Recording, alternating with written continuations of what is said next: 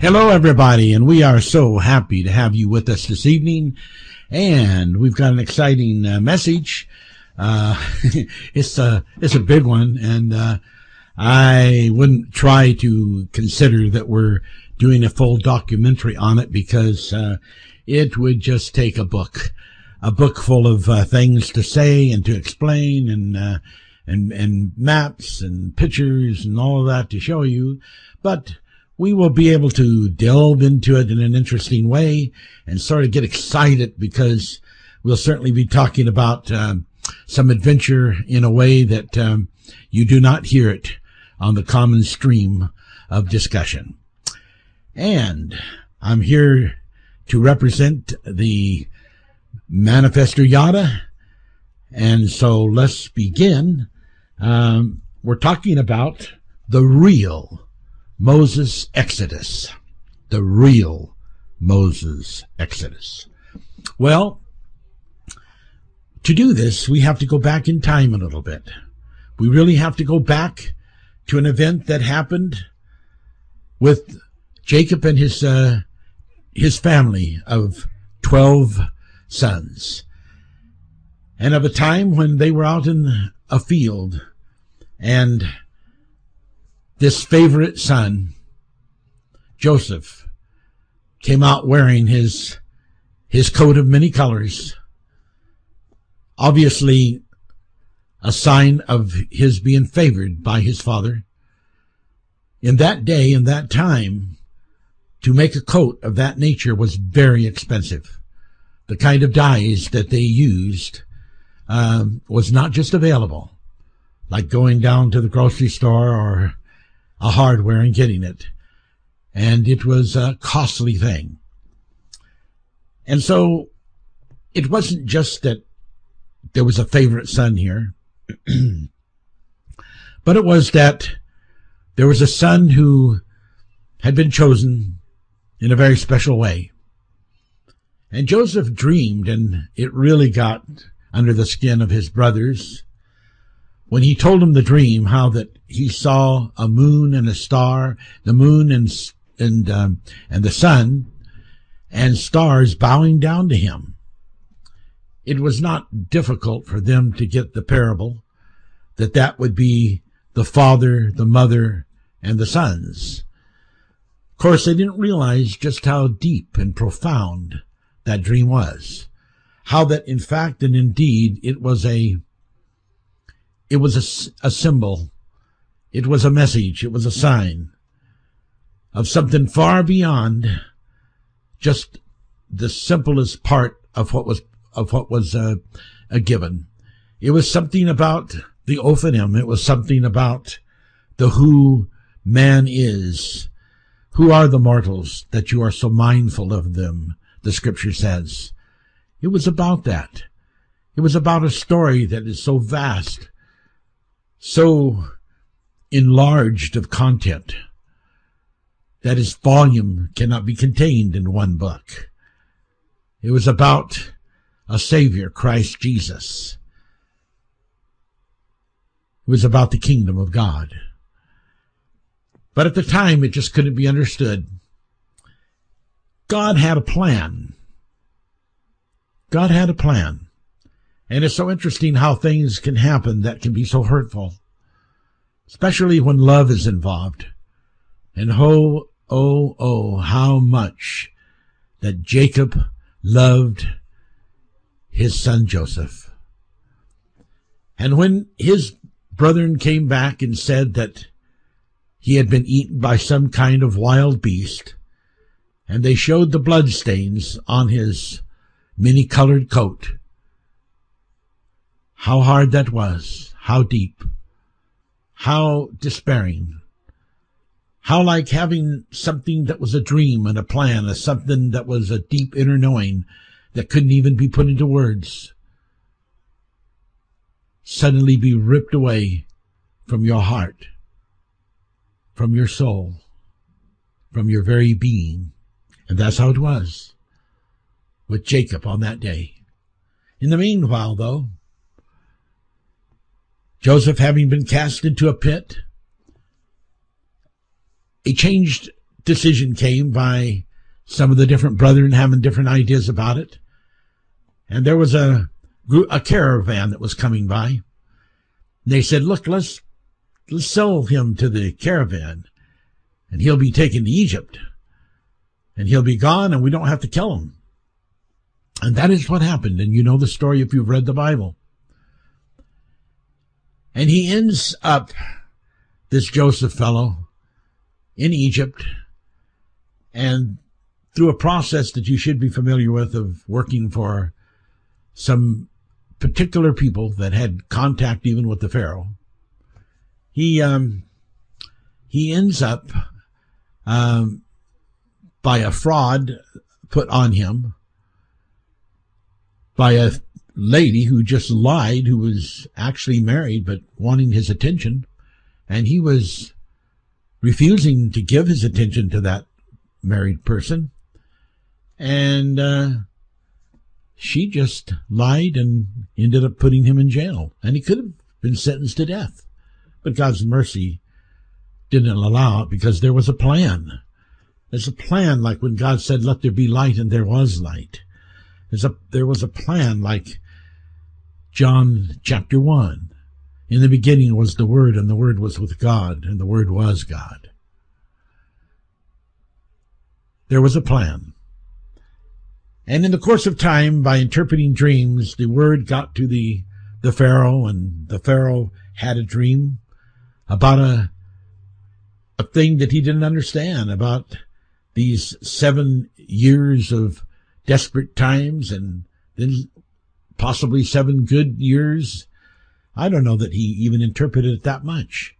But Joseph interpreted it and showed him that there was a tremendous 7 years of really good times coming, that they needed to save everything to prepare for the 7 bad years that were going to come.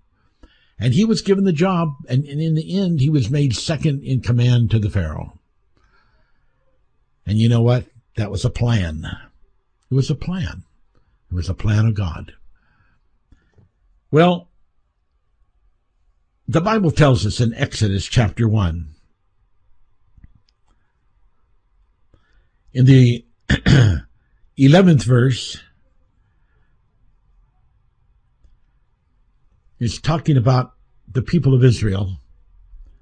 And it says, therefore they did set over them taskmasters to afflict them with their burdens. And they built for Pharaoh treasure cities, Pithom and Ramesses. Now this scripture is beyond Joseph, but the resume and the residue of his life is written in the sands of those Egyptian cities, and that whole story of the plan of God for him is written there. And it's more than just a legend. It's more than just an imagination. It's more than just a whim. It's something that was dedicated by God. And when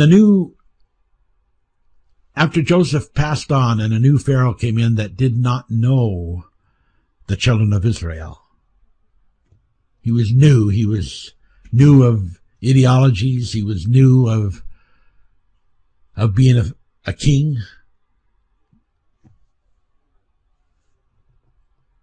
And he decided to not like the Hebrew people and to not like the history of Joseph, who was a Hebrew, having become a co-pharaoh himself. And his idea was to erase it from history and to change things and to make it difficult.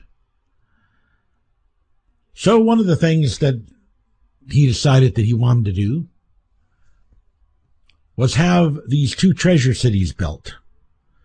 And guess where? Well, right there at the Nile, right close to the Nile, and right there in the very area in the country part of Egypt that the people of Israel who had come there to live, because by this time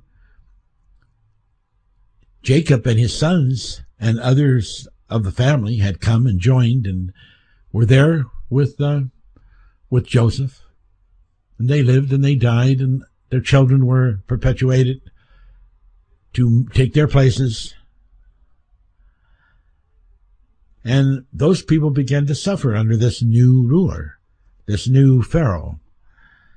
And he set them as taskmasters and afflicted them with burdens and forced them to build these treasure cities, Pithom and Ramesses. Now this is very interesting, and I want you to really get this story about these two treasure places, because I want to tell you a story about that I've never heard anywhere else. I have never heard it preached somewhere else, never read it anywhere else. There's an interesting thing that the archaeologists have come up with. During the course of this time, Moses was involved, and he was like second in command to the Pharaoh. But he didn't like being called the son of the Pharaoh. He refused that, according to Paul in the book of Hebrews. He said, by faith, Moses refused to be called the son of Pharaoh. And there's quite the story about Moses, and we will talk about that before we get too involved here in the story about these treasure cities, because it is just all so very, very interesting. Well, what can we tell you about these treasure cities? Oh, well, and what can we tell you about Moses? Well, a lot of people don't know that, of course, Moses was a tremendously trained person. He was trained just like a pharaoh would be trained. So the pharaoh had all knowledge about the government, all knowledge about the military, was totally prepared to step in and be in the military, totally prepared to understand everything about building projects, about the needs of the people. And he was even taught some powers of magic. He was quite the guy. And the thing that is very, very interesting is that Moses knew that he was a Hebrew, and he knew who his family was, and he was in relationship with them. And that was not a very popular thing with the Pharaoh, but it was allowed because Moses was a pretty strong, determined personality. And his foster mother, who was the wife of the Pharaoh, was totally on his side. Well, Moses became a military general, and the Pharaoh decided that he wanted to expand the territory of Egypt, and he wanted to go up the Nile into the Nubian territory, and he wanted to take over that area and be in control of it. Now, Egypt had what was called Lower Nile and an Upper Nile. And back in history, of course, and we'll talk about that, there was also a division of the Egyptian government. There was the Upper Egypt and the Lower Egypt, which sort of went along with the division of the Nile. the Lower Nile and the Upper Nile.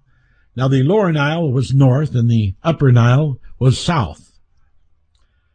And the Nile, of course, is one of the longest rivers in the world. And it's different than a lot of other rivers because it has these cataracts, they call them. There's 6 groups of them. And there's all of these rocks. And the rapids hit these rocks and create this extreme rapidity of the stream in those areas. And that's called a cataract. And there's 6 groups of those cataracts. Well, it's beyond the last cataract. In fact, when you get into the 4th and 5th cataract, the river is just making a great turn. And just when you get around that turn, begin to straighten out and get up there to the 6th cataract, you're in Nubian territory. And it's interesting. You might be more familiar with the term Ethiopians. It was where the Ethiopians lived. And so Moses took a great force of soldiers. Now, what a lot of people don't know is that at least 250,000 of those soldiers, that would be 250,000 of those soldiers, were Jewish soldiers. Because at the time that Joseph had been in as second command with the Pharaoh, there was a very much knitting that happened between the people of Israel, the Hebrews, and the Egyptians. And they were in a high favored place, being relatives of this very popular Pharaoh, assistant Pharaoh, Joseph, who basically had made his nation to become rich because all this corn that he saved and other grains, he sold not only to the Egyptians that were local, but he sold to other nations. Now, after about 2 years, and this is something all you people that are interested in survival should think about.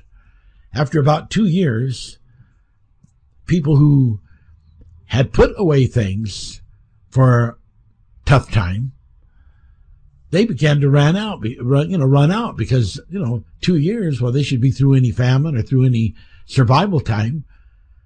They didn't have the revelation. They didn't have the vision. They didn't have the plan. They didn't realize that this famine was going to go on for 7 years, 5 more years. And even the local Egyptians who knew the plan and knew about the 7 years, by the end of 2 years, the way that they had stored their food, by the end of 2 years, it was not edible. It was ruined. So they began to need to buy food from the store cities. Well, before long, almost all of the money of the people belonged to the Pharaoh, and huge amounts of money began to come in from other nations. And Egypt just began to become one of the greatest, richest nations. They were receiving gold payments. There were people actually taking their gods that were made out of gold and turning them in, because what good would a god do if you're going to starve to death and your whole family's going to die? And some of those chunks of gold that had been made into idols were stuck into the treasure city of Ramses.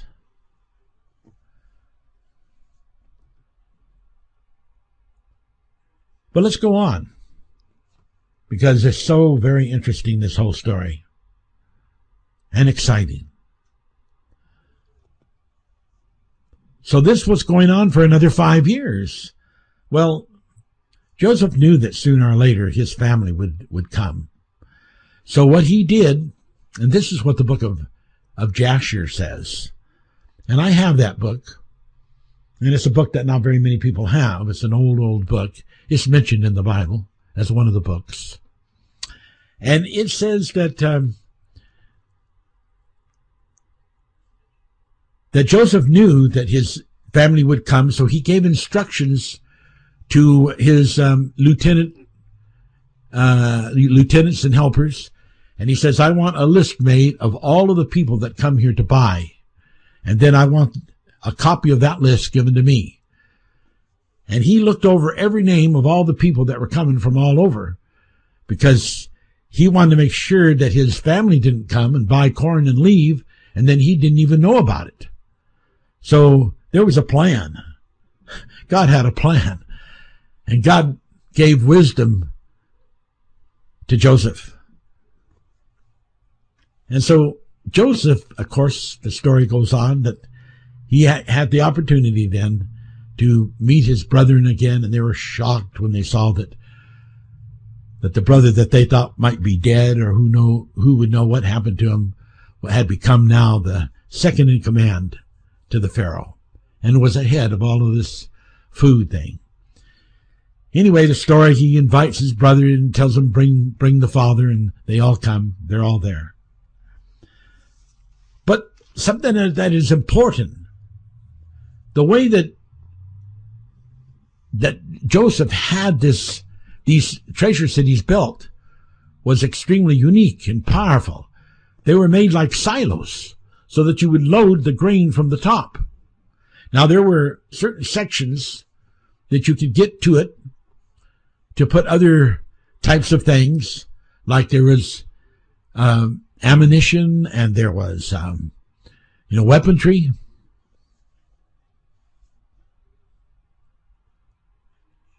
And there was other kinds of things that went along with warfare, and there was a separation for that from the food. And the walls were made out of brick. And they were 10 feet.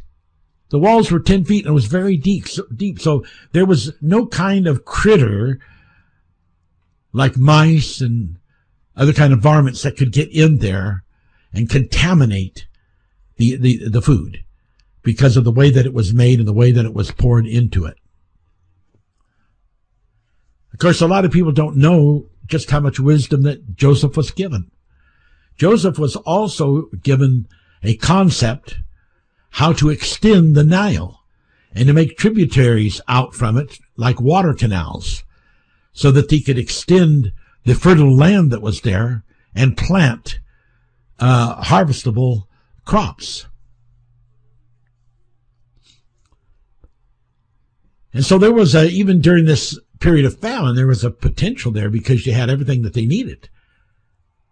Because even though there was a drought in the land, this tremendous longest river in the world, the Nile, had lots of water that it could share in these little tributaries that were like water canals.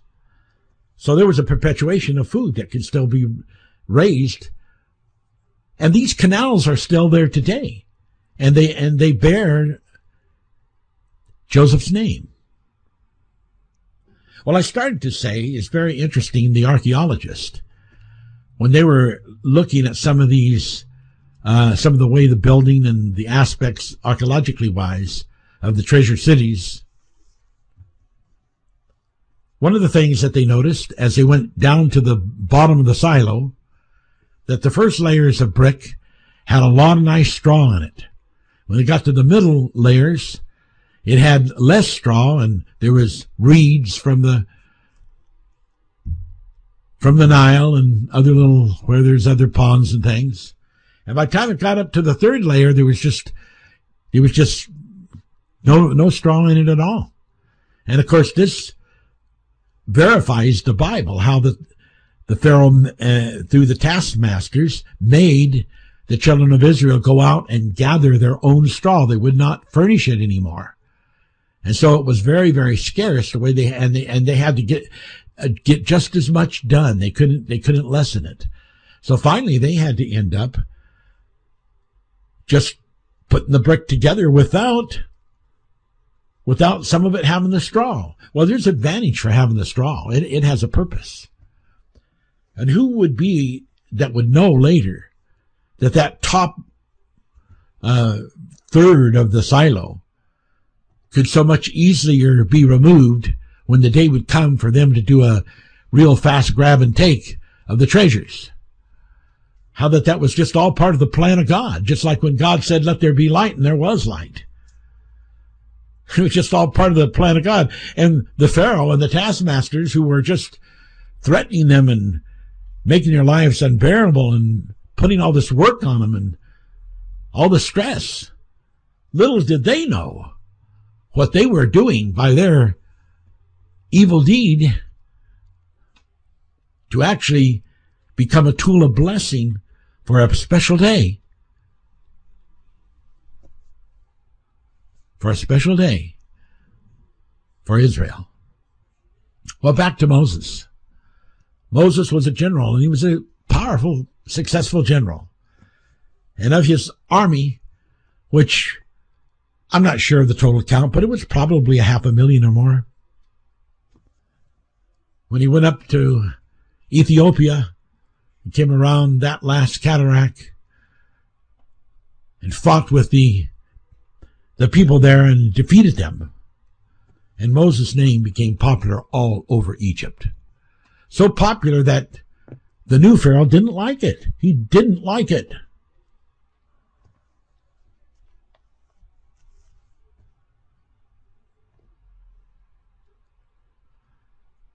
Well, in history, there is a history reported in which there was like around 250 to 270,000 Egyptian soldiers, but they weren't Egyptians, but they were in the Egyptian army, that just one day decided to just quit being soldiers for Egypt. And they left. They suddenly were gone. Just all of a sudden, bam. Well, of course, those were all Jews. And they became part of this 600,000 men that were armed and became the army that Moses took when he left Egypt. 600,000 men, most of them around their 20s, young. A lot of them not even married. Now here's the story that we want to tell you. That's different. That's very different. God had a plan. And that plan happened one day when Moses, who was still sort of second in command position, was spending a lot of time over with the Hebrews. And he saw an Egyptian sort of taking advantage and whipping down one of the Hebrews, and he went over and, well, he killed the guy. He killed the Egyptian, and the word spread. And the word got back to the Pharaoh, and Moses had to flee for his life. Well, he was a soldier.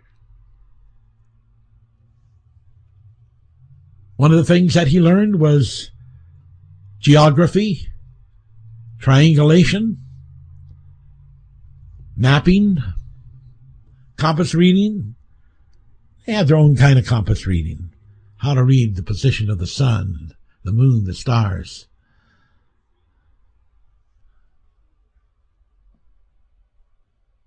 And he fled for his life. And obviously, the Pharaoh looked for him. But obviously, he knew a way to go that he would not be expected to go, that the Pharaoh and the soldiers sent after him to capture him did not know. And he escaped, and he went to the land of Meridian, or I call it Meridian, but it's the Midians.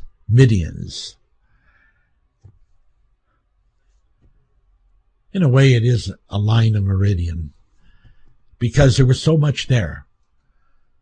Now, there is Many confusing things that people just don't have the story down about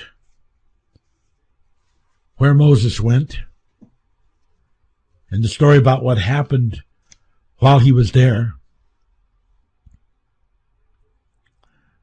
And, there's just a lot of confusion and unsurety about that. But the story that's really, really neat is outside of confusion. You see, the real Mount Sinai is where people get into trouble, where they get goofed up.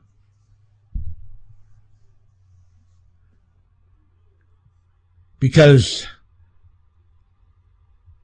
majority of traditionalists and archaeologists have had it that the Mount Sinai that Moses went to was the one in the Egyptian peninsula, that Mount Sinai, but it wasn't that one. The real Mount Sinai was in northwestern Saudi Arabia. And in Galatians 4:25, that's what it says. Paul writes, and he tells the people when he's giving this allegory about the two women and the two mountains, that he speaks about Mount Sinai being in Arabia, which definitely was not Egypt. And that's very, very important to know this because it all has to do with this Exodus. So the real Mount Sinai is in the northwestern Saudi Arabia, and that's right there in the land of the ancient Midian, not in the Egyptian Sinai. That's very interesting. Well, this Mount Sinai is also called Mount Horeb. And that's very, very important because Mount Horeb was where a few miles from the Midianite home when Moses was out with the sheep, that he was by this mountain, Mount Horeb, and he saw this incredible burning bush. Well, I have done a very neat cataloging of the Hebrew words, and I don't have time to go through that tonight, but it very clearly shows, in my opinion, that was a spaceship. It was a Zeth. And this angel had come down in this spacecraft.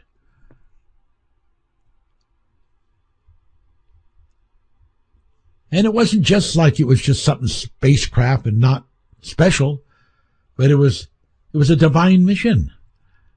It was called holy ground. Moses, take off your shoes. Where you're going to step is holy ground.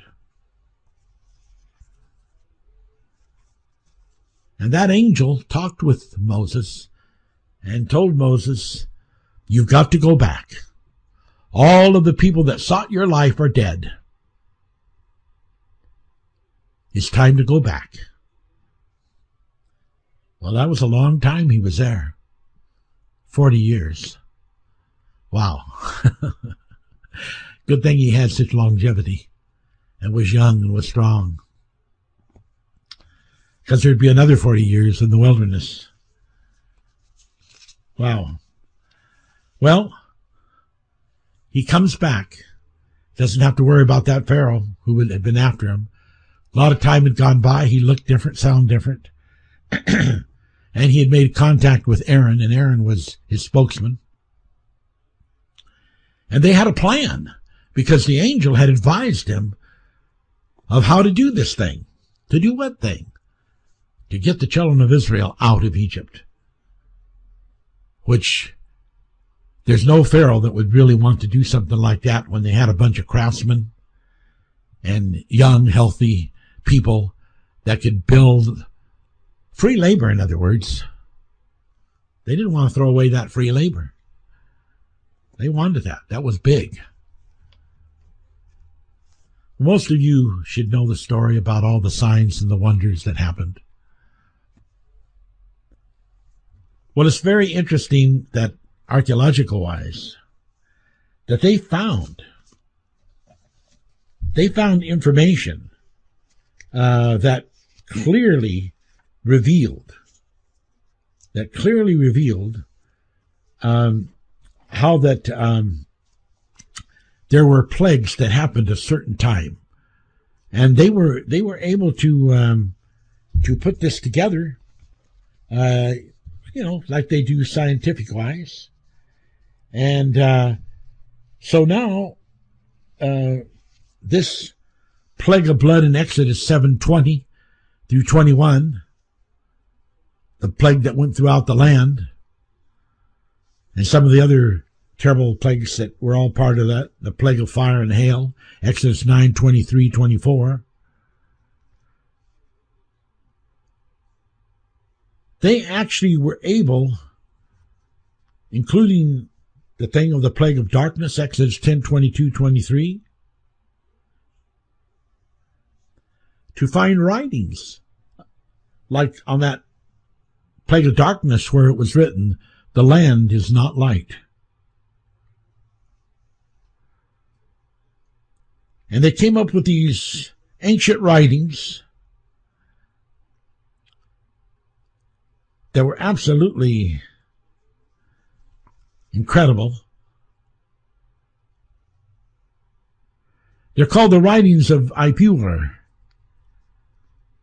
And it has an identification of this period and an analysis that covers most of the aspects and topics that happened in the 13th dynasty as it ended, which was a great period of turmoil and closed the Middle Kingdom. It was precisely documented. People say, well, how come there's not more? How come there's not a whole lot more? Well, there was. It was one of the greatest libraries that ever was made on earth, the great library at Alexandria in Egypt, founded by Ptolemy I, and it had all of the relevant historical records that would have been needed to explain many of the things about the lineage of the pharaohs and the time accords. But that whole incredible library was burned down, and all of that was lost. Well, what can I say? God has a plan. Sometimes it's just people lose their vision because people without a vision perish. They lose it because they have not lived up to the expectancy that a vision demands to have, and that's to be looked at and to be hungered after and thirsted after. And that whole incredible library burned down. That created a dependency upon the seers, the telethesian seers and prophets of God, who could look at things that were not as though they were, who could, by looking at things present, be able to see what the past was and also what the future would be. God had a plan. God doesn't leave people out. He just takes them a different way. Sometimes he does what the scripture says in Psalms. He maketh me to lie down in green pastures. He leadeth me besides the paths of righteousness. Paths, plural. God has a plan. God has a plan. So now we know that these treasure cities were really, really built. I mean, they were built. Well, there has been so much said, so much anti-God, so much anti-Bible, so much anti-believing about so many things. Like Jericho. Oh, they made a really, really, really big thing about that. The archaeologist.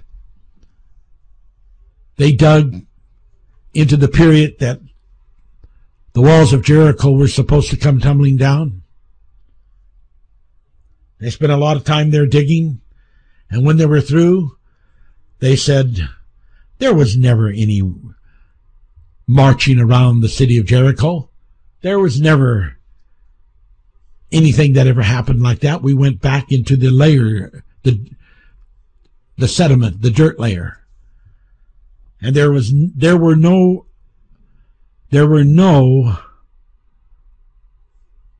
brick or stone. There were no walls around Jerusalem during that whole time. Therefore, it did not exist. Therefore, that whole thing is just a myth and not real. And if that's a myth and not real, how much more in the Bible is a myth and not real?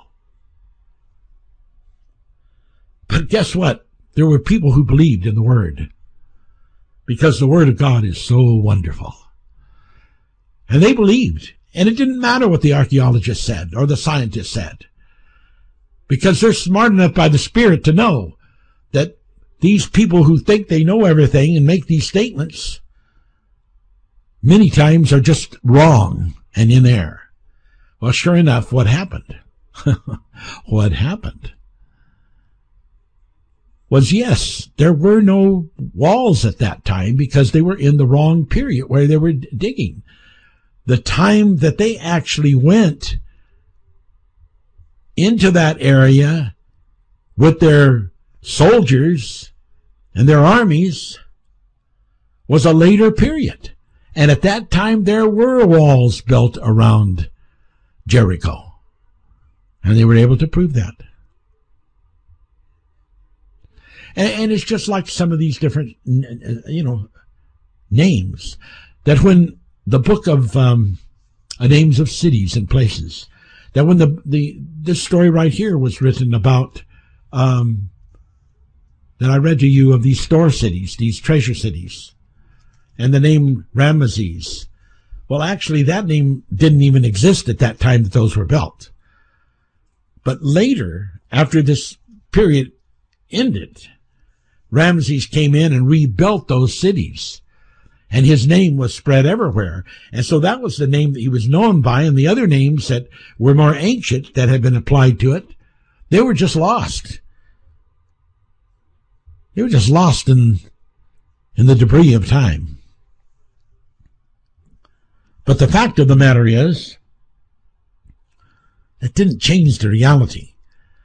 But, someone would come along and say, well, this is wrong. This says Ramesses. And, well, that's the town that was understood because it was a name that everybody knew, because that's what it had been changed to. And there are a lot of different cases, and I preached this many, many years ago, a lot of different cases in which there are cities and towns and places that are mentioned in the Bible that at the timetable, that was not the name of them, but it became the name later. But because those were names that people would know when they were being written by the scribes, they would understand the area, the place they were talking about, they used the later names that were well known and pinned those in. But then, of course, down the road comes someone and says, so this is false. This is false because, this was not the name of that city. The old name was, but they don't understand. This was written for the people so that they could say, oh, yes, I know where Ramses was. I remember that name. It was done for the simplicity. It was to be easy reading. When they come along, they try to say that, We don't have any record of Jesus Christ having ever lived. He never did live. Don't you believe that? When they come along and say we can prove that everything that happened to Jesus had already happened before. There's others that were born of a virgin. There's others that walked on water. There's others that were resurrected and raised the dead. There's several stories of that in the different religions. So they said, this has been plagiarized. This has been copied. These aren't true. And what they didn't understand is that the sound of the soundtrons is into all the creation. And the intent and the plan of God has been for these things to happen. And they're living over and over and over again in mythology. Because people are having these dreams and they're having these thoughts. And they're writing them down. Just as if they really happened. Because it's in the Soundtron. The Bible says in the 19th chapter of Psalms that this sound of God, this word of God, it goes out throughout the whole universe, and there is no place, not any place, that this word does not penetrate, that its circuits are everywhere. All these things that Christ was going to do were already written. Written in the atoms and the molecules. All of the things that was and that was present to be and that was future to be already written. Praise the name of God. Well, it's exciting. So don't let anyone come along, try to tell you how false something is that the Bible teaches. It's just like this thing about the Exodus. They say, oh, well, we've checked all of the possible areas where this Exodus would have taken place. And we figured there'd have to be about at least 3 million people. And there's no place that 3 million people could have found enough water, enough grass to feed their animals, and enough food to sustain them. Even with that miserable little amount of manna that they were getting. Their animals weren't living on that. And they've got all these things that they say. But they don't even know the truth. They don't even know the story. They don't even know what happened. And they're judging. They're judging God. They're judging the Word of God. And they don't even know the truth. Well, God has raised up in this hour manifest realization. In Thessalonians, it talks about the manifest token. There's a token of realization. A token of being able to come into a knowledge of God and to have an insight to these things. And this clarification that is coming out so that people can be filled with this wisdom and the songs of God can sing in the hearts of the people. And they can be free at last. Free at last. Blessed be the name of God. By the Spirit. The Bible says, when that mighty rushing wind of God, the God winds happen, out of their innermost being will flow rivers of living water. People are intended to become a source of divine deliverance for others, of divine healing. Energy flowing out of their innermost being from their solar plexus. At that point of nerve complex where the spirit abides within the mortal being. What an exciting time. Well, the treasure cities.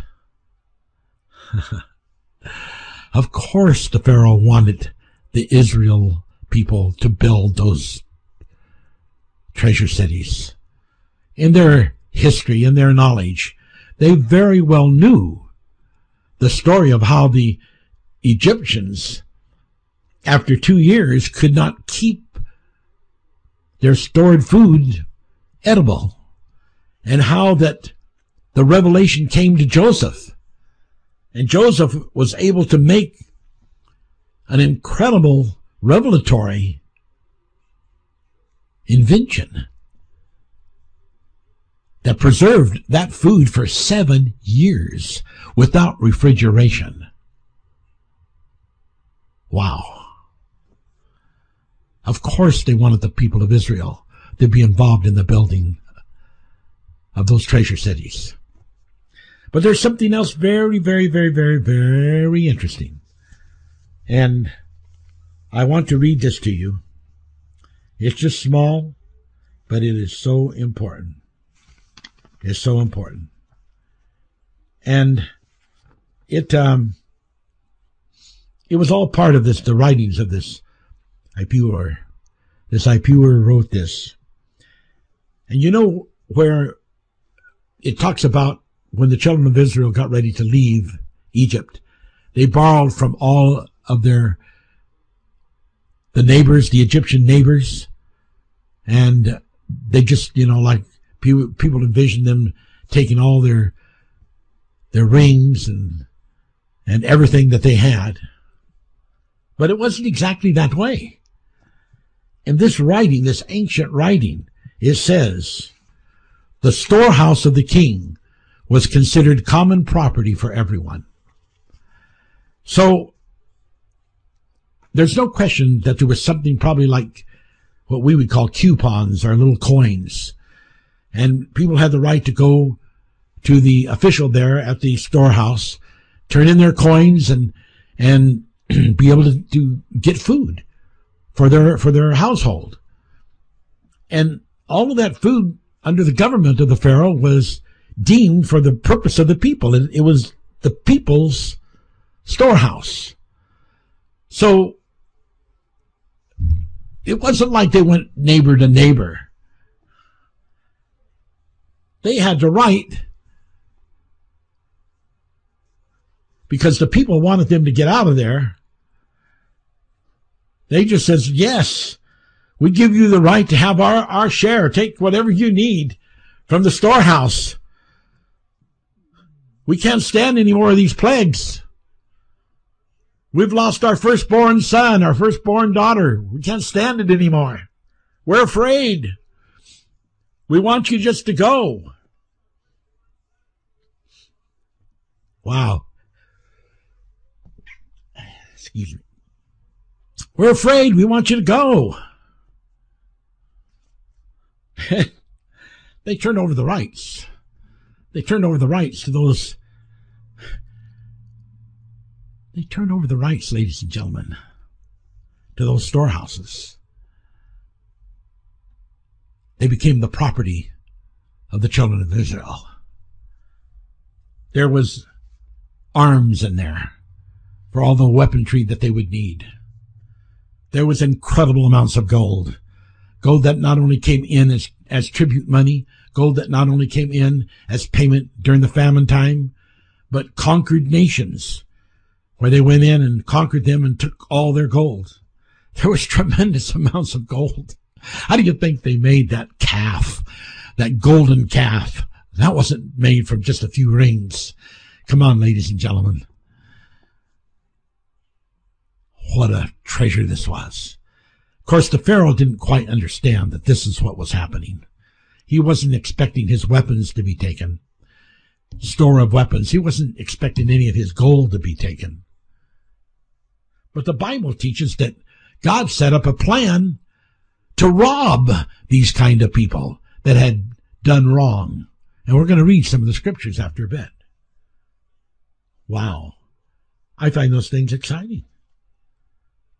They're very exciting because they're so real. All right. Let's go on into the books of Exodus. There's so much here to cover. Just for your benefit, when that angel came down,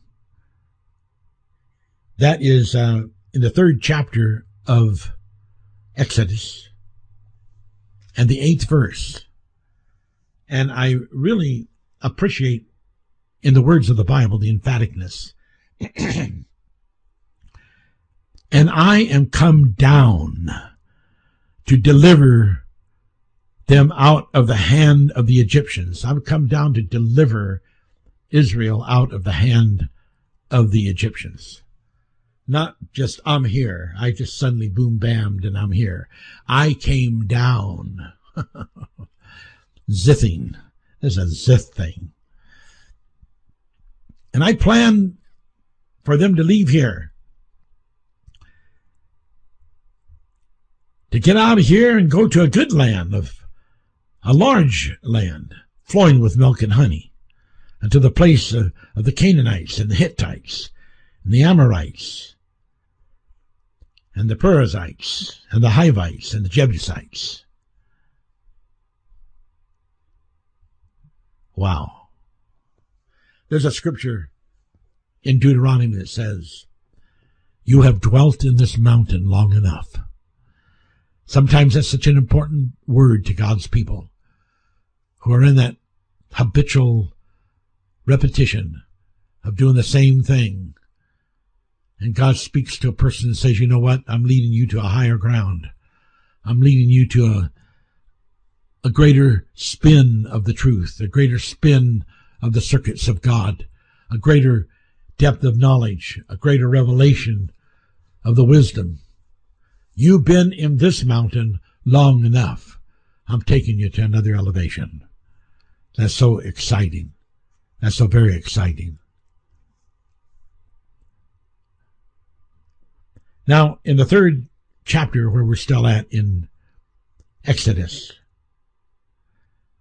verse 1. Now Moses kept the flock of Jethro, his father-in-law, the priest of Midian, and he led the flock to the backside of the desert and came to the mountain of God, even to Horeb. And the angel of the Lord appeared to him there. Now, interesting, in that same chapter, God foretells him something. Chapter 3, verse 12. Well, let's start with verse 11. And Moses said unto God, who am I that I should go unto the Pharaoh, and that I should bring forth the children of Israel out of Egypt? And he said, certainly I will be with thee. And this shall be a token unto you. I have sent you. When you have brought forth the people out of Egypt, you shall serve God upon this mountain, Horeb. In other words, he was told way in advance. When you leave and bring the people out of Israel, I want you to come back here to Midian. I want you to come back here to Midian. I want you to come back right to this site where the Zith came down, right to this site where Mount Sinai, which is Mount Horeb, is. You are to come back here. You are to come back and show the people, here is where I met the angel. Here is where the angel came down. Wow. And of course, you know that according to several places in the Bible, the children are then at some point able to have an experience when these 20,000 angels and ziths come down and hover over the mount. Wow. What a time. What an exciting time. You're to come back to this place. Get you out of Egypt. You've been there long enough.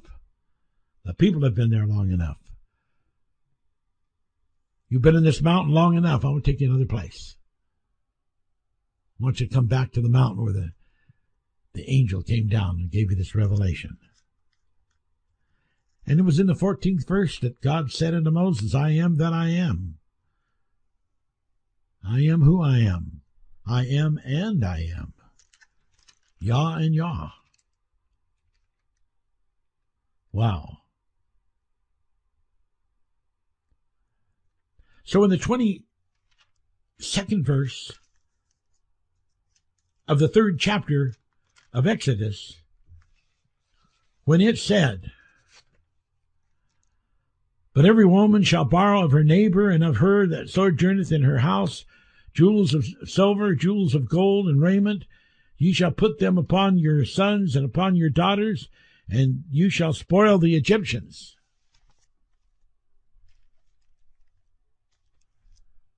That was only part of the story. That was only a little teeny part of the story. You're not going to spoil the Egyptians because of a few pieces of jewelry. The funding went much, much deeper than that. And if it was going to do all the things that it was declared to do, it had to be right there where those Treasure City storage silos were. Those treasuries. Blessed be the name of God. Blessed be the name of God. So,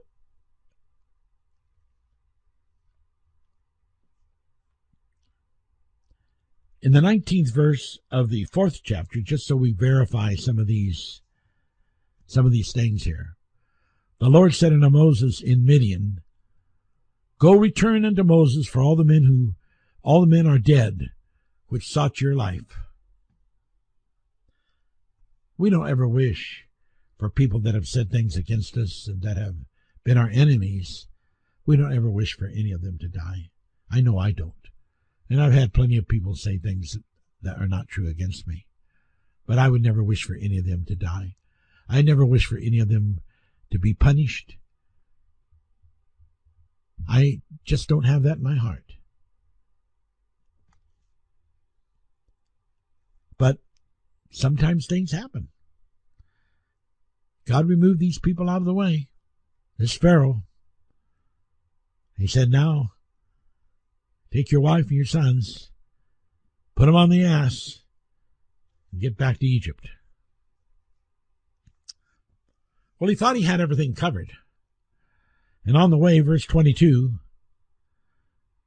Thou shalt say unto the Pharaoh, Thus saith the Lord, Israel is my son, even my firstborn. That was so significant because none of the children of Israel lost any of their firstborn. It's like the song, I will pass over you. When they were told to put the blood on the lintel post, the angel of death passed over them. It was only the Egyptians who suffered the death of their firstborn. And he said, the reason there was none of these people, because Israel is my son, God's son.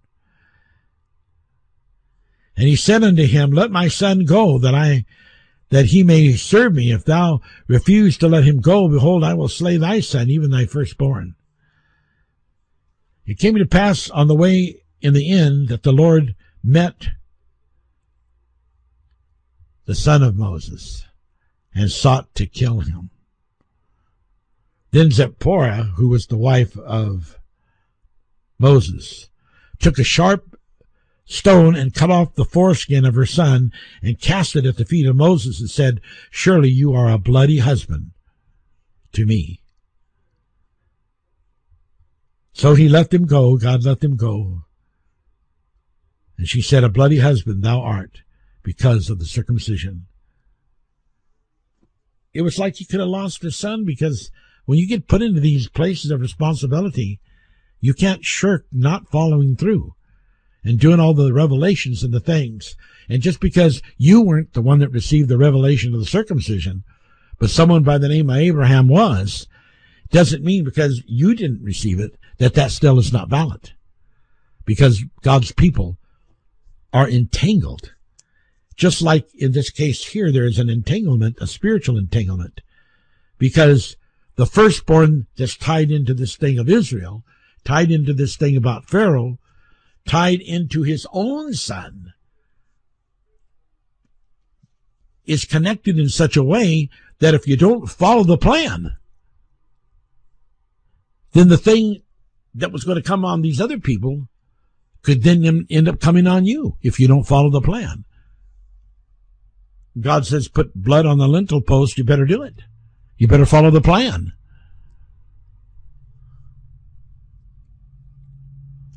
Praise the name of God.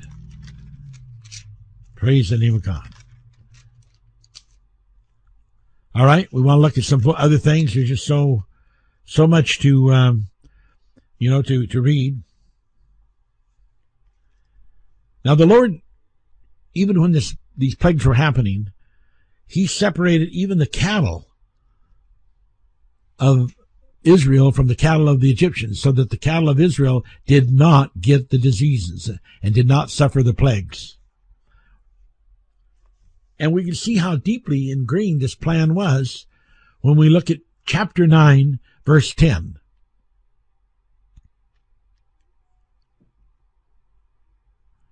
Let's start with verse 15. Verse 15 and 16.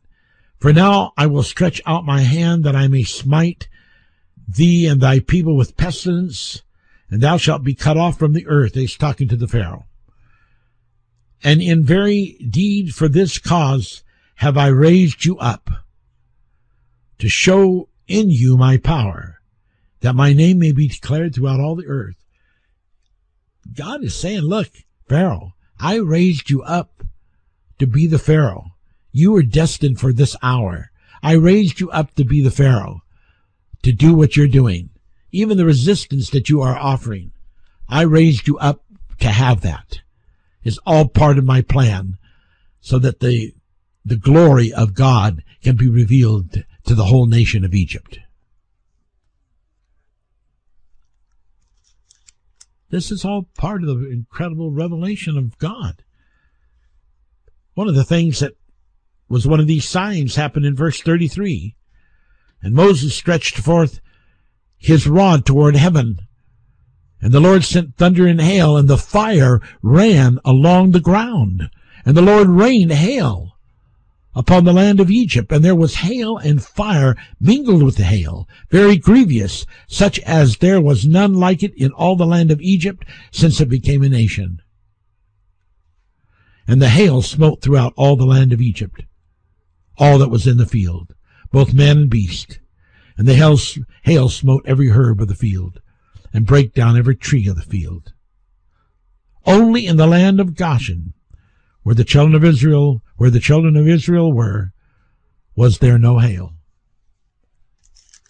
I believe these things. I just believe them. Now, besides all of that happening, we want to just see how much the plan of God is to make Pharaoh and Egypt pay for all of the free labor they were getting. In the 10th chapter of Exodus,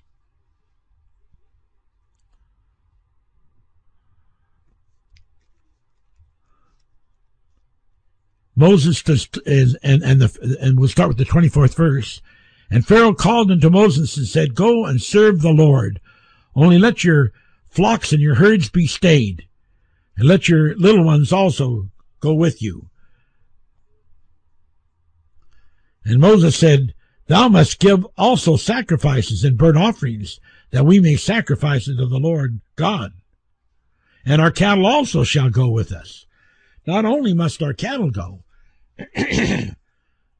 but now you have whatever flock you do have left, whatever cattle you do have left, you've got to contribute to this sacrifice that we're going to do. See, things are being turned around. The Pharaoh was being told, you're going to have to pay for this sacrifice we're going to have.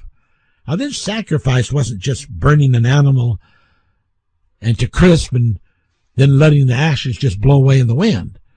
They would cook these sacrifice, bleed them and then sacrifice these animals, and then the Levites would eat the food, would eat the meat. And I'm sure others did too. God has a plan. The sacrifice turned out to be a way of feeding the servants of God. In the 11th chapter of Exodus, the Lord said to Moses, I will bring one more plague upon Pharaoh and upon Egypt, and afterwards he'll let you go. When he shall let you go, he will surely thrust you out from hence. Now, he is being explained to that when this time comes, you're going to, it's not going to be just a easy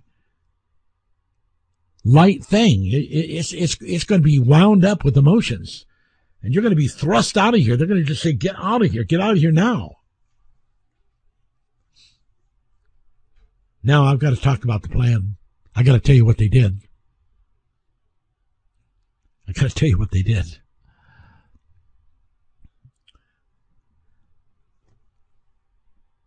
Back sometime, even before all these plagues were taking place, God had already revealed to Moses that, already told Moses that Pharaoh's going to turn these down. He's not going to let them go. But here's the thing that happened. And this is incredible.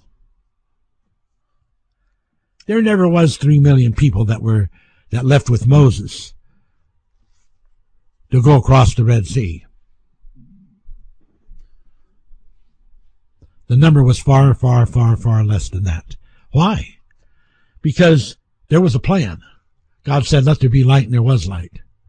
God said, in the beginning was the Word, and the Word was with God, and the Word was God. There was a plan. And here was the plan. God had a meeting through Moses with all the children of Israel. He said, okay, now here's what we're going to do. We're going to divide the groups.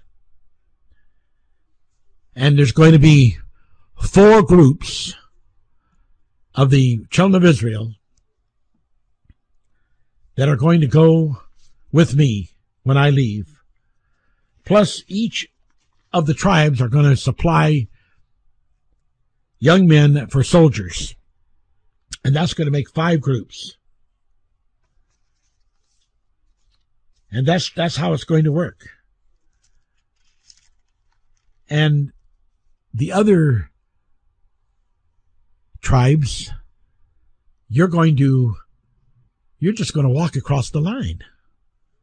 Some of you are going to leave on boats, just like a family would be leaving to go down and have a vacation or buy some things. And you can start doing it now. Just a few families here, a few families there. Get yourself organized, get yourself ready. Some of you will be taking the caravan trails. You'll be going straight down to Canaan. Others of you will take the coast route. Others of you will take the ship route. We're going to be sending gold with you. That we've got the soldiers that are part of the Egyptian army now, but they're Jews, have been put in charge of the treasure cities. We've got all the signed documents of all the people. We will have them. Even more so. We're going to be giving you gold. And we're going to give you a list of the kinds of food that you're going to buy. And you're going to meet us in a special meeting place. You're going to meet us at Petra, called Selah. And this is a place, the Bible tells us, that the wise people from all around the East would come and meet. They understood there was something divine about that place. Well, Petra, which is was formerly called Selah. Petra is a Greek way of saying Selah. Petra, of course, is right there close to Midian. And Midian is where Moses lived with his family, with Jethro, his father-in-law, his wife and children, and was not far from Mount Horeb, which has another name, Mount Sinai. And Mount Sinai means the mountain that shines. Now the Mount Sinai in the Sinai Desert has that name, but that was just copied from the name that God gave, meaning the mountain that shines. Because just like in everything else, there's counterfeits. Well, the archaeologists went over there and they looked, and they could not find, no matter how far they dug, they could not find anything where there'd been any residue where any of the children would have met there. They could find nothing. So they said, well, children of Israel certainly didn't meet here at this Sinai. There's nothing here. Guess we better go over to Mount Horeb and check out that site.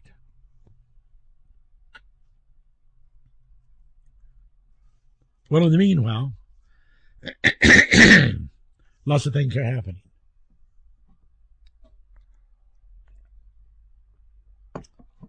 So interesting, so exciting to talk about these things, to have knowledge of them. Well, here's what we're going to get into now. These different families are going through the line. And nobody's paying much attention because the people are just moving back and forth all the time. I mean, there's people coming and going. There's people from India coming and going. There's Arabians coming and going. There's just people coming and going all the time. Egypt has an incredible traffic. So these migrations even are happening all the time. And these very migrations were happening a long time before the children of Israel and Joseph were even moved into Egypt. There was this group of people, and this group of people, they started moving in there, just family at a time, start migrating there. They're called the Hyksos people, Hykos. Now, they are part Hebrew and part Canadian. I'm doing good. Part Canaan. And it's very interesting that there was a lot of them. And, of course, they spoke the same language that the Hebrews did because they were part Hebrew. So those people have been infiltrating, migrating into Egypt for years and years and years. And taking up residence there and living there.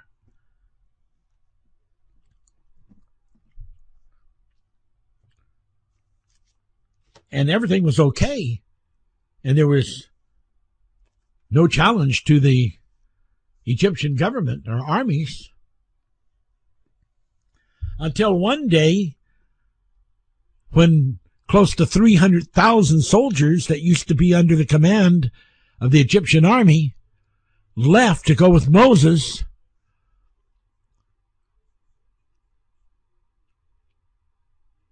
to find the new land. Suddenly, part of their best army was gone.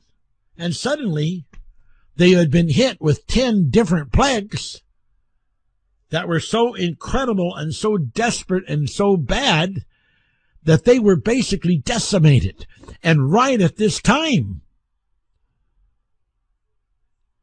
it is suggested in history that these Hyksos people decided to raise an army of their people. And without firing a shot, they took over the government and divided Upper Egypt and Lower Egypt. And they became in command of Lower Egypt. They took it over without firing a shot.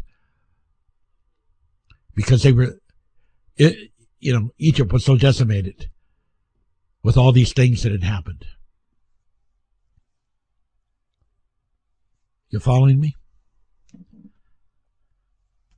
It was so brilliant, this thing that Moses was doing. Sending these families off and saying, okay, you're going to meet us. We're all to meet at Mount Horeb. At Mount Horeb. We're all to meet. But you'll meet us at Petra. And where my father-in-law is. He's going to be expecting you. But don't come without bringing what you're supposed to bring. And they're given a list. They're told what they're to do, what kind of things that would be needed for, improving the weaponry, the forging type of stuff, to be able to do blacksmith and all kinds of things that they needed to buy. It was a plan. Like when God said, let there be light, and there was light. Like when God said, in the beginning was the Word, and the Word was with God, and the Word was God. It's a plan. And all these children of Israel. Wow. Seven tribes. 7 tribes were there. 7 tribes went on to Canaan. They didn't go the direction with Moses and the army. They didn't go with them. They went on down in their different directions and to different parts of Canaan. They had a mission. And they were filtered out so cleverly, and with all the commotion that was going on, people were not even noticing these families leaving, because there's such a tremendous traffic migrating in and out of Egypt all the time anyway.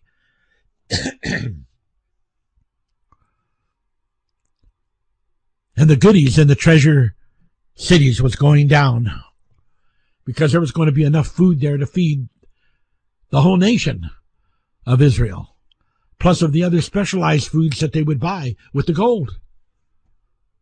And they were not to use all the gold, because they would need a lot of gold for the things that was to be revealed to God, for the holy articles. Wow, what an exciting time. The Bible tells us in Amos 8:11-12 that one day there's going to be a famine of the Word. I hope that people can really appreciate the Word, this manifest realization Word that is coming to them over these broadcasts and in the blogs and at this time in their lives. Because there is nothing sadder when the world is hit with a famine. A literal famine, or a famine of the Word. A famine of the spiritual things of God and of the outpouring of the Holy Spirit. It's got to be the most desperate time of all. A time that you can't just go before the altar and be able to pluck up the divine honeycombed goodies of God, because there's a famine of the Word.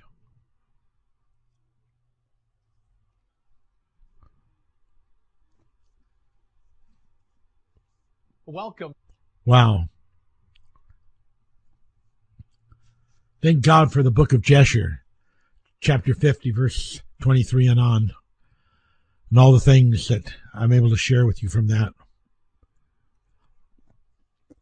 I have no doubt in my mind that because of this coat of many colors, and because of this revelation of the stars and the moon and the sun, that was a symbolic token of revelation, that Joseph was an artisan.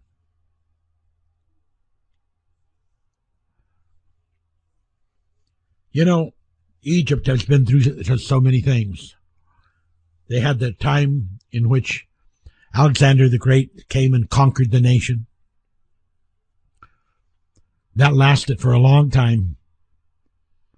Then they had the time when the Romans came in and conquered the nation. In fact, during the Roman period, the Egyptians were doing everything that they could to keep the Romans from finding the gold that they had. They had it hidden. And it just looked like the Romans were going to be there forever. They were such a powerful nation.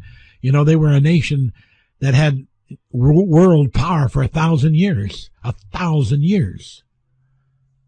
that doesn't make a person feel that's going to live 80 years or 70 years that they're going to get over anything in their lifetime. So they wondered what to do with this gold.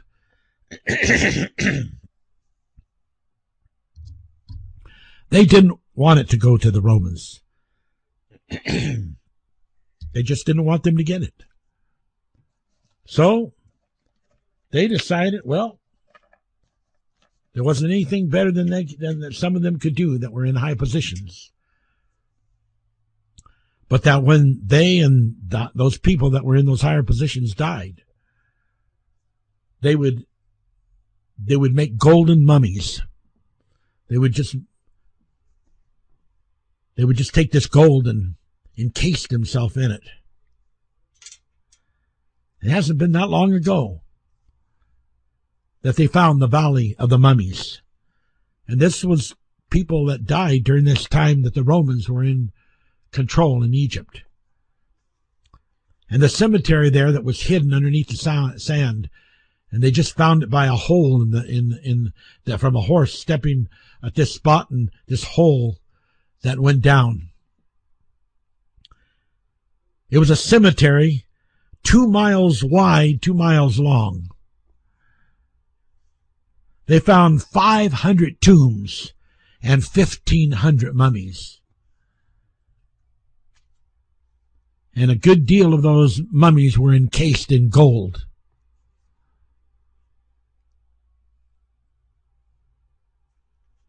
How desperate it can be. What a legacy of riddles. What a grapple of ancient rhythms. How tantalizing of thought. How entwined and twisted of words. Beyond being able to explain the tales and the stories of those people that must have suffered. But in their own way, they sort of had a last laugh. You'd be buried in the tombs underneath the feet of the Romans. The Romans having no idea of the incredible mint of gold that was down there on their bodies, of which they would never know it and never get to have it. It was like the last laugh.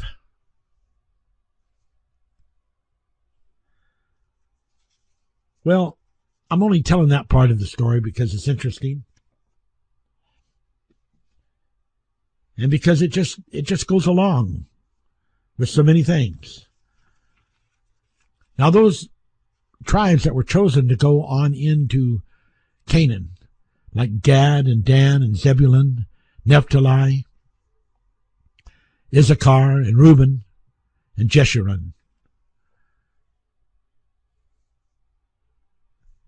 they all moved into Israel, or pardon me, they became Israel and all moved into Canaan.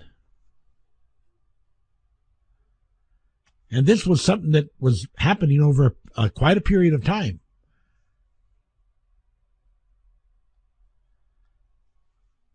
And of course, no one in the land of Goshen was telling other people about it. And if some Egyptian would happen to notice that a family or two were gone, they say, oh yeah, they're visiting their relatives in Canaan. Because, I mean, just like Joseph, his father and brothers were from Canaan. So they understood that there was relatives in Canaan. And they think too much of it because everybody was busy with life and migrations were coming and going.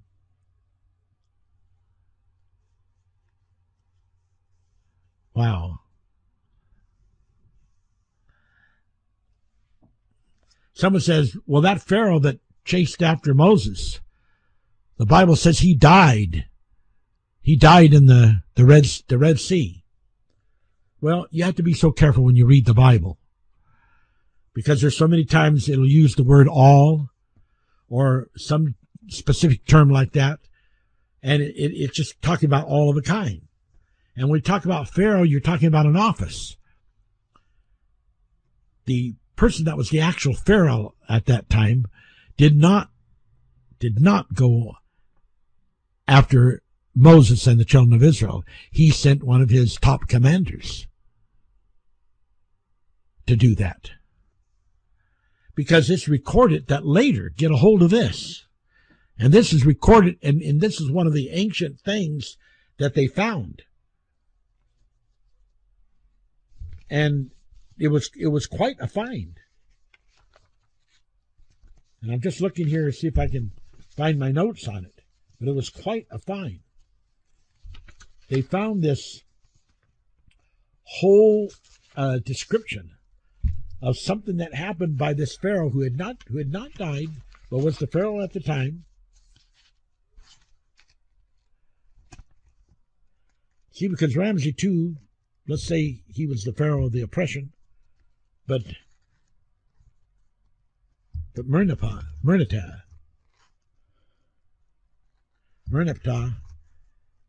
was the Pharaoh of the Exodus, and he did not die. They found his body. He did not go down into the sea. They found his body, so they know he didn't die. But I'll tell you what he did do. And this is pretty incredible. Apparently, these 7 tribes, a bunch of them, were very happy to have all this wealth and visiting with their relatives and had all this money, and they were free from the Egyptian bondage. They had been almost like slaves. And so evidently, they weren't quite following through with the plan to get over there and join, be ready to join, be ready to be there ahead of time even, have everything that's supposed to be found. They were sort of goofing off. After all, they were getting out of any potential threat to have to fight a war with Pharaoh's army and all the things of the suffering that could happen. And so they were messing around and not following evidently the orders. And so this Pharaoh, the Pharaoh of the Exodus, he got a huge army together, and he got on ships and took his huge army down the coast to Canaan, unloaded his soldiers,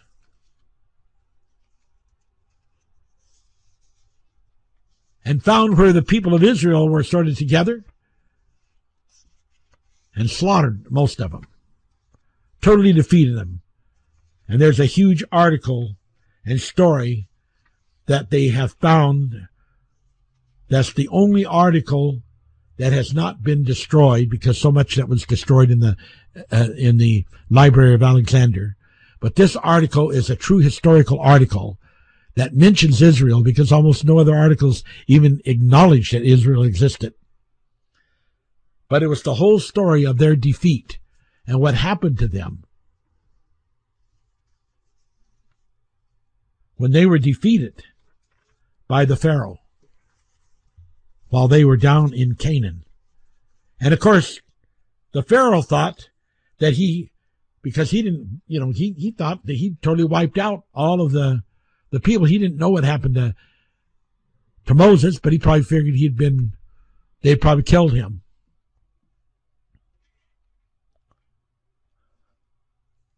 But of course, Pharaoh did not know that there was 5 divisions of armed men. The Bible says that the children of Israel went out of Egypt harnessed. And that's Exodus 13:18. And if you look up the word harnessed, that's Hebrew number 2571 in the Strong's Dictionary of the Hebrew Concordance. And what that means is that they were armed, that these men were armed. Where'd they get all this armory at? Well, they got it from the treasure cities. And there'd be someone say, oh no, they only put corn in there, and that's all. That's all that you think. That's because you shouldn't even be thinking, because you are so uninformed to even make a mention of something like that to somebody that knows what he's talking about. These people got their weapons, And history records that those kind of cities did have all this kind of weaponry and all kinds of things stored there. That was captive stuff that the nation of Egypt was able to capture from other nations and from some of the wars that they had.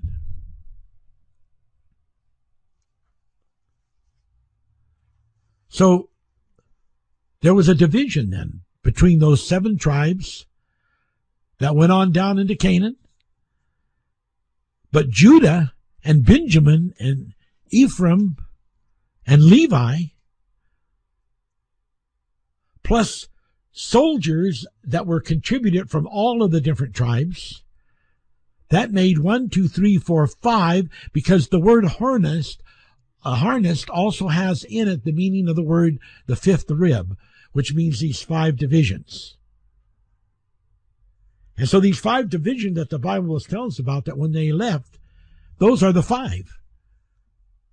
And there's Bible for all of that. Oh, I wish I had the time to really go into all the Bible. I hope to go into some of it. That actually predicts and tells these things.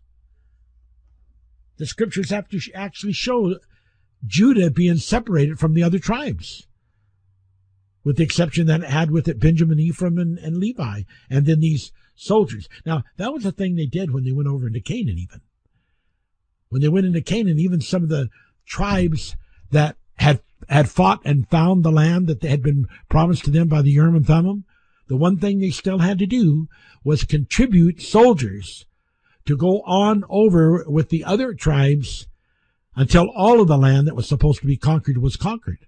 And so this thing of these soldiers being contributed from all of the different tribes was a thing that was set in and was part of the plan of God. Let there be light, and there was light.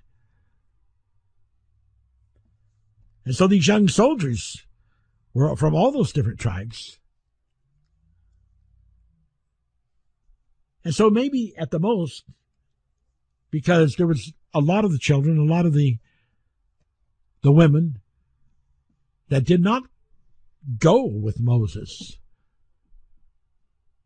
Not all of the women and children went with Moses, in other words. And I'm going to say that less than 1 million people were with Moses when he went across over to Petra, to Mount Horeb.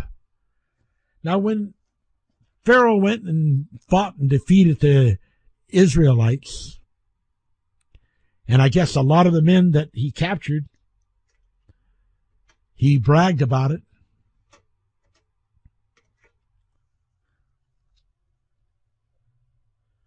He destroyed their manhood. Didn't totally kill them, but destroyed their manhood. You know what I'm talking about.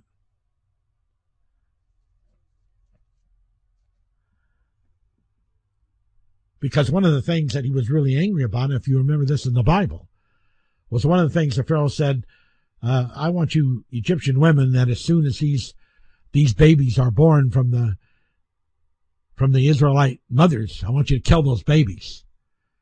And they said, well, we don't get a chance. The Hebrew mothers are so strong that they don't have babies like we Egyptians do. They have their babies standing up, and the babies come right on out, and they have a hold of them, and they're lively, and we don't have a chance to kill those babies. And then that's when he said, okay, that's when he made the decree to start killing these babes, in which Moses was involved, and they went and hid Moses for 4 months, and then finally put him out in this tarred basket with a cover, and he was found by the wife of the Pharaoh. And that's not all into a time sequence right there, but it's just throwing in the whole story, bits and parts and pieces.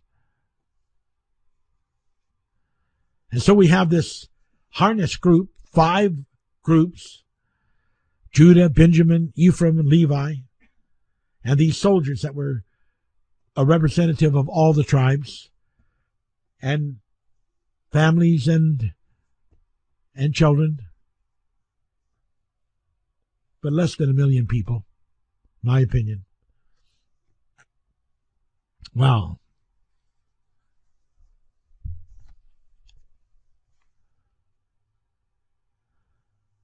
Well, there was a tremendous effect that happened when the Pharaoh went down and killed all those Israelites. It weakened the overall potential of the armed capability. So the Bible tells us in Joshua 15, verse 63, that Judah did not drive out the Jebusites from Jerusalem. The same is recorded of Benjamin in Judges 1:29.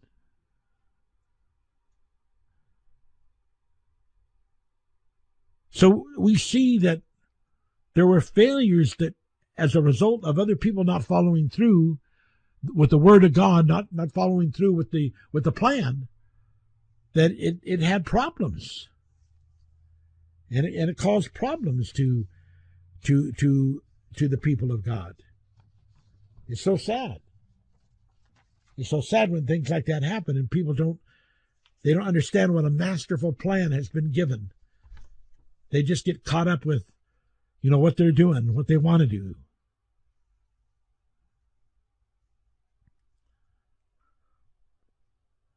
So, how did this Exodus take place? Where, the when, the why, the what? Well, when they left Goshen,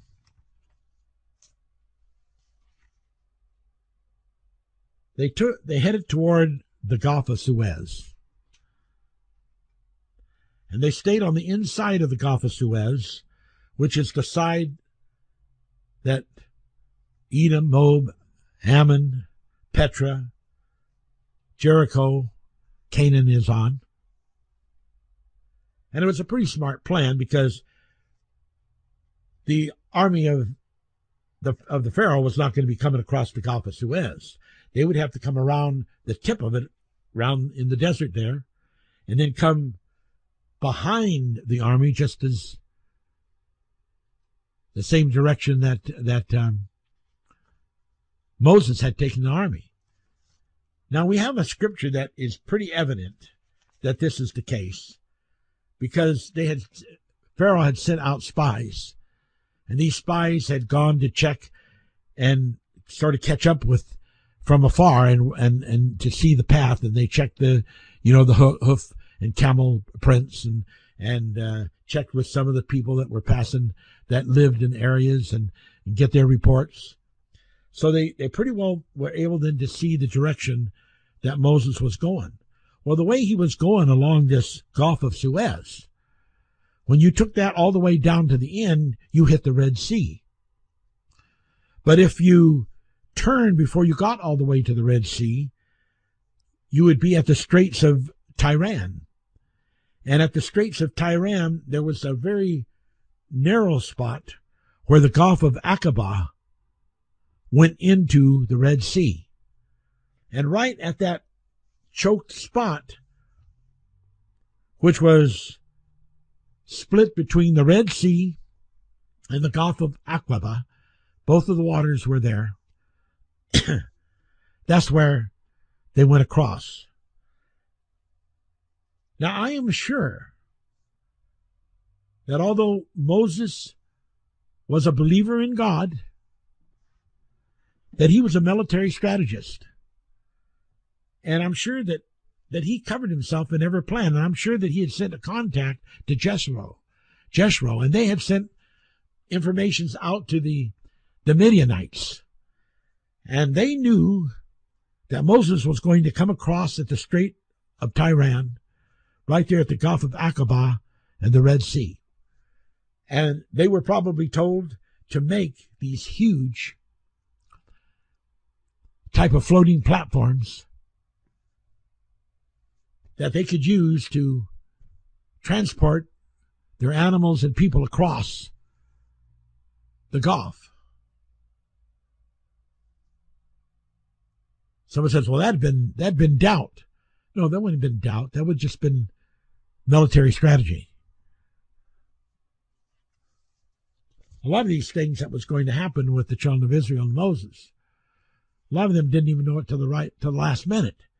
It seemed that they didn't have any idea how they were going to get across that, except with this strategy plan of having these floating platforms made to go across, because it wasn't until the children of Israel, some of the children of Israel, spotted the army of the Egyptians coming up from behind. Because, see, in the Bible it says that when Pharaoh found out where they were going from the spies, he says, oh, we've got them. They've got themselves entangled. Because what he knew was by heading that direction, unless they had a ship there meeting them at the Red Sea, and he planned that he probably could catch them before they could ever board it, that they were caught in a tangle. They could not get away, because all they could do is go around where the Straits of Tiran were and go on up toward Geber. Now, Geber wasn't even in existence at that time when the Exodus was made. But later, at the tip of the Gulf of Aqaba, Geber came into being a city there. But he would know this. He said, there's no way out. They cannot get, they're surrounded by waters. They're trapped. We've got them. But what they didn't count on was God. And when they got really, really close, the angel of God that had been going before them with this beautiful pillar of light moved from being in front of them and leading them, moved to the back of all of Israel. So it was between Israel and the coming army of the Pharaoh. This Pharaoh was not the top Pharaoh, but he was the coordinate Pharaoh. And this light was of the nature of this pillar that it shone on the side where the Israelites were, and they had light. But on the opposite side of it, going backwards, it put out darkness.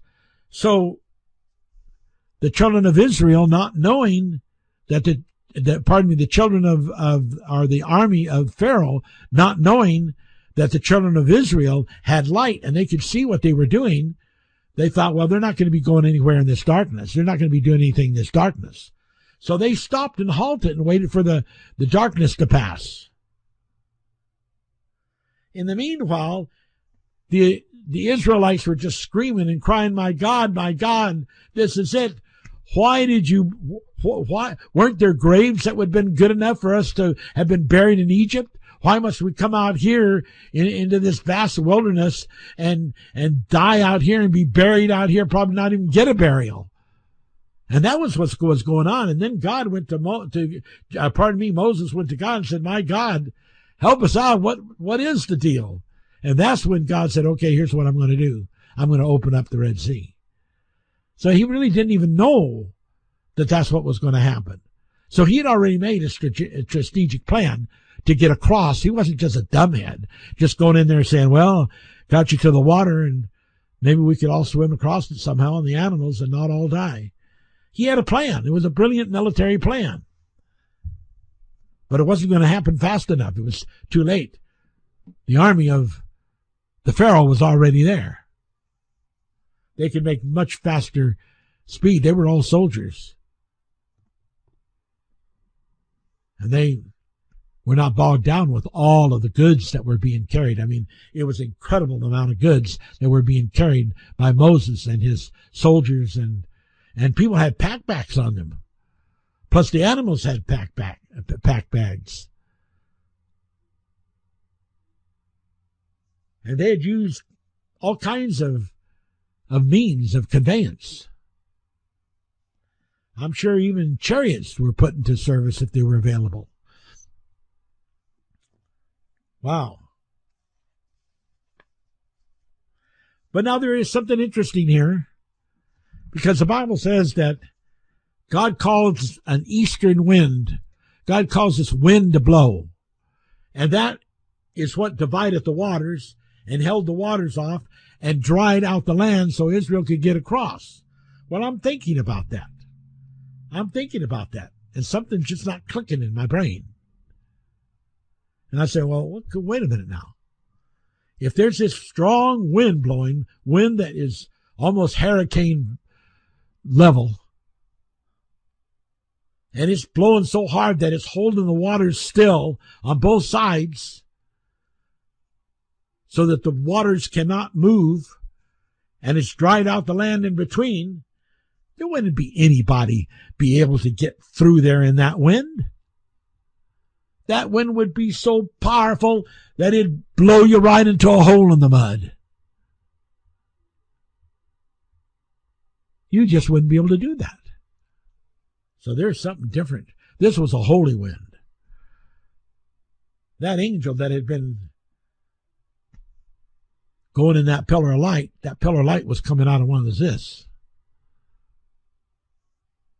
Well, we have taught in the Manifest Revelation that the Artesians understand, as well as the seraphims and the cherubims, that everything that there is, everything, every energy, every substance, atoms and molecules, although they are not supposed to be various of the nature that they can be magnetized, there is a potential, if you understand it from a high degree of high-minded revelation, that everything is subject to becoming magnetizable. And what they did is they sent out this energy, which the Bible called a wind, but it wasn't like a wind blowing like a hurricane. And it magnetized and crystallized that water and was held in place by a magnetism. Just like particles are held together in these many mile long atomic accelerators that they're using. And they were just held there while the children of Israel went on across. And they got to the other side, and the angel said, that's it. And he turned off the electromagnetic machine, and the waters came back together. But that was just as the army was in the middle of the Gulf of Aqaba and the Red Sea crossing there at the Tiran Straits. And the water came crushing down on them. It would be like a terrible thing. I imagine that water was up, it might have been up in the air stories high. And that was the end of those fellows.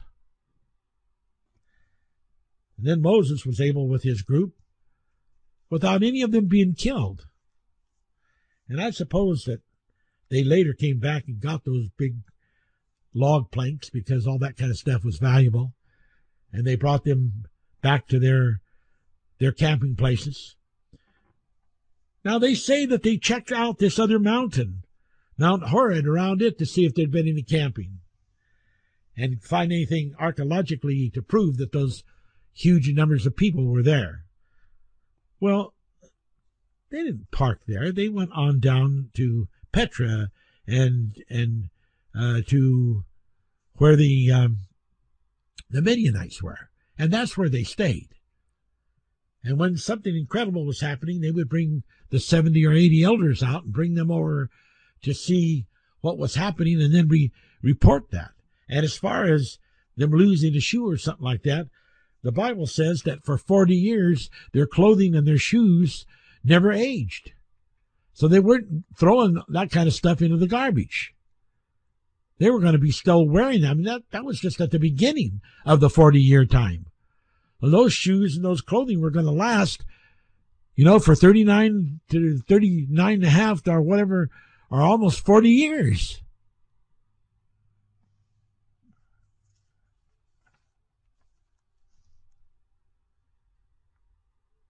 That was such a beautiful place it was chosen to go. He went back to where the angel had appeared to him.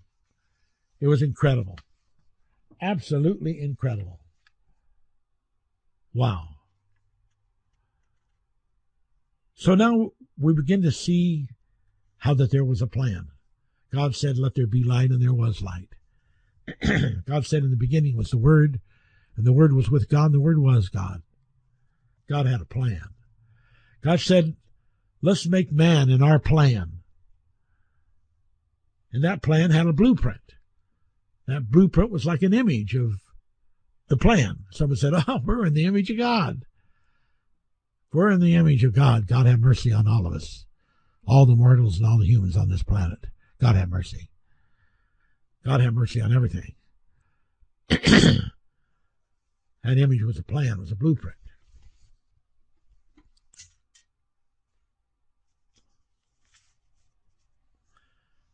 Well, there is an interpretation that I found that was interesting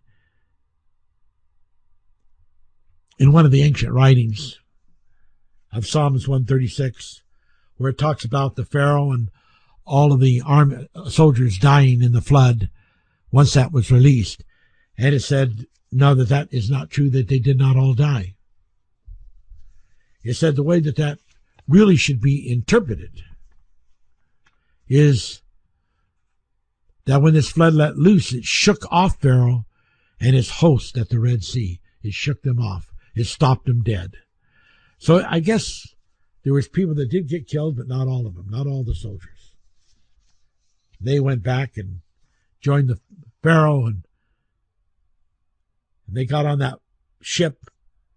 They went at some point, I don't know how much later it was, but after they got their messed up nation into some control,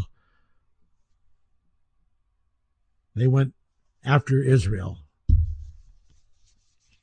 Israel should have already been across. They should have done their mission and gotten on across, but someone decided to be leader and say, oh, come on, we've been through a lot. Let's take our time. Moses, he'll be all right. He's got the army. He's got the army. What else does he need? Let's take our time. How shocked they were when the Pharaoh showed up there in Canaan and tracked them down and slaughtered them and made eunuchs out of the men. How shocked they were. Whoa. How utterly incredible. Absolutely, utterly incredible. Well, there is so much. And I cannot hardly believe the time as I'm seeing it, because I haven't begun to, but this thing about the scripture for being harnessed, I told you that was Exodus 13, and that was verse 17 through 18. And there's so many incredibly neat scriptures I wanted to give to you. Like, let's see here. Got to give you a few of these. It's just so neat. Here's a scripture really neat. In Deuteronomy 29.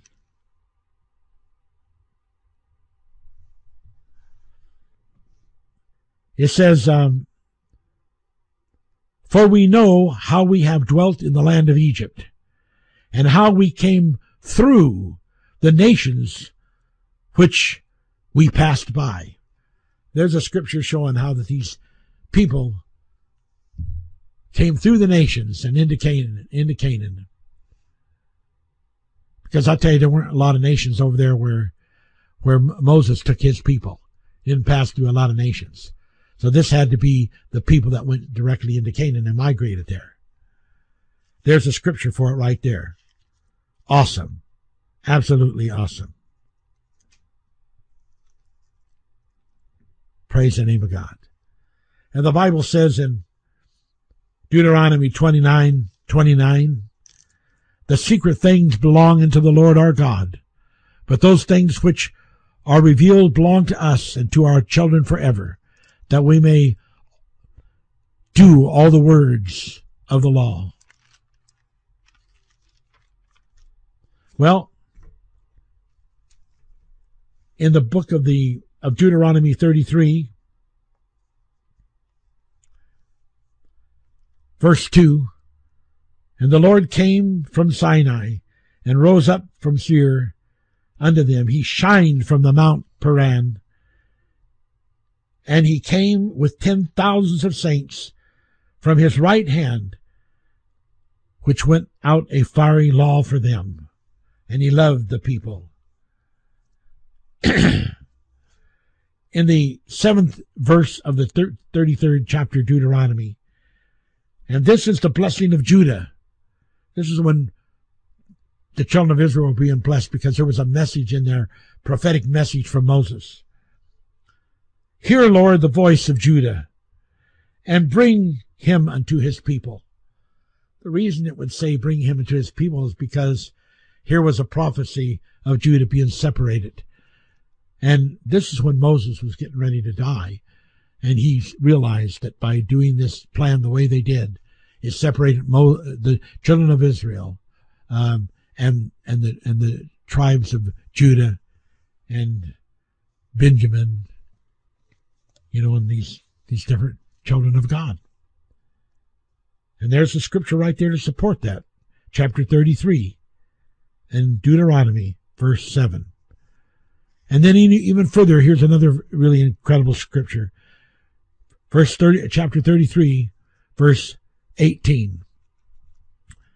Rejoice, Zebulun, in thy going out, and Issachar in thy tents. They shall call the people into the mountains. There they shall offer sacrifices of righteousness. For they shall suck the abundance of the seas and of treasures hid in the sand. This was a prophecy because Zebulun and Issachar were the ones that were chosen to be over getting out these goods from the treasure city. And this was a prophecy that described in the blessing what they had done to find the secrets in the sand. This was part of the treasure cities, part of the prophecy of the Word of God. What an incredible thing. What an awesome thing that the Word of God is. How absolutely incredible. So, as we sort of begin to bring this to an end here, we're getting the picture of this Mount Horeb, which is Mount Sinai, of the migration of the different routes, the camel routes, the caravans. This being a place historically where wise persons had met. It's pretty awesome. And how that this exodus was taken through other nations, as I showed you in Deuteronomy 29:15 through 16. There's a scripture talking about those two cities that were on the delta of the Nile, which were the treasure cities. And it says in this ancient translation, and they set over it princes of tribute, so as to inflict it with their burdens. It's talking about what the Egyptians did to the Israelites. And they built store cities for the Pharaoh. These store cities are also showing that one of them, they were like tabernacles. So there was so much. In Wesley's notes, he says that there was things stored in those cities that were to be kept there for the kings, which included money that was even taken in to pay for the corn from these different nations and people. There was tremendous amounts of money. Well, guess who got away with all of that? And you can look this up. 2 Chronicles 11:1 through 12 through 16. 11:1 and 12 through 16. These aren't people with two hearts. These are people with one call and one love for life to follow the rules of God. And they became nobles in following and obeying the Word of God. And they learned the sacred geometry of triangulations. And they understood what to do with this military store and how how to get it moved from where they were on that long journey. It was an incredible thing. All tradition says that all the tribes of Israel departed from Egypt at the same time and entered Canaan by the way of the fords of the Jordan. But sorry, all tradition happens to be wrong. And I've given you scriptures. And there's some interesting scriptures I don't have the time to look up right now. And I wish I had the time to,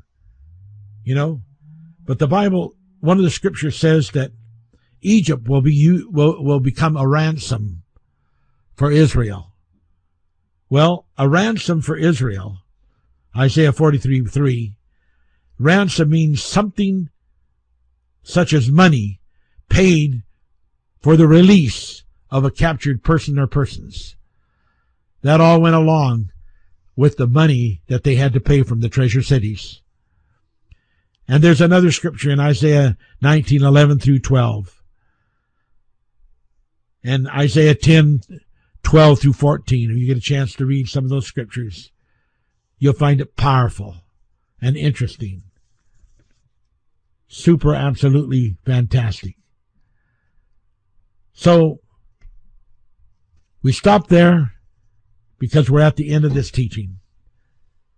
And the real Mount Sinai is in the northwestern Saudi Arabia, the land of the ancient Midian, not in Egypt Sinai. So says Galatians 4:25.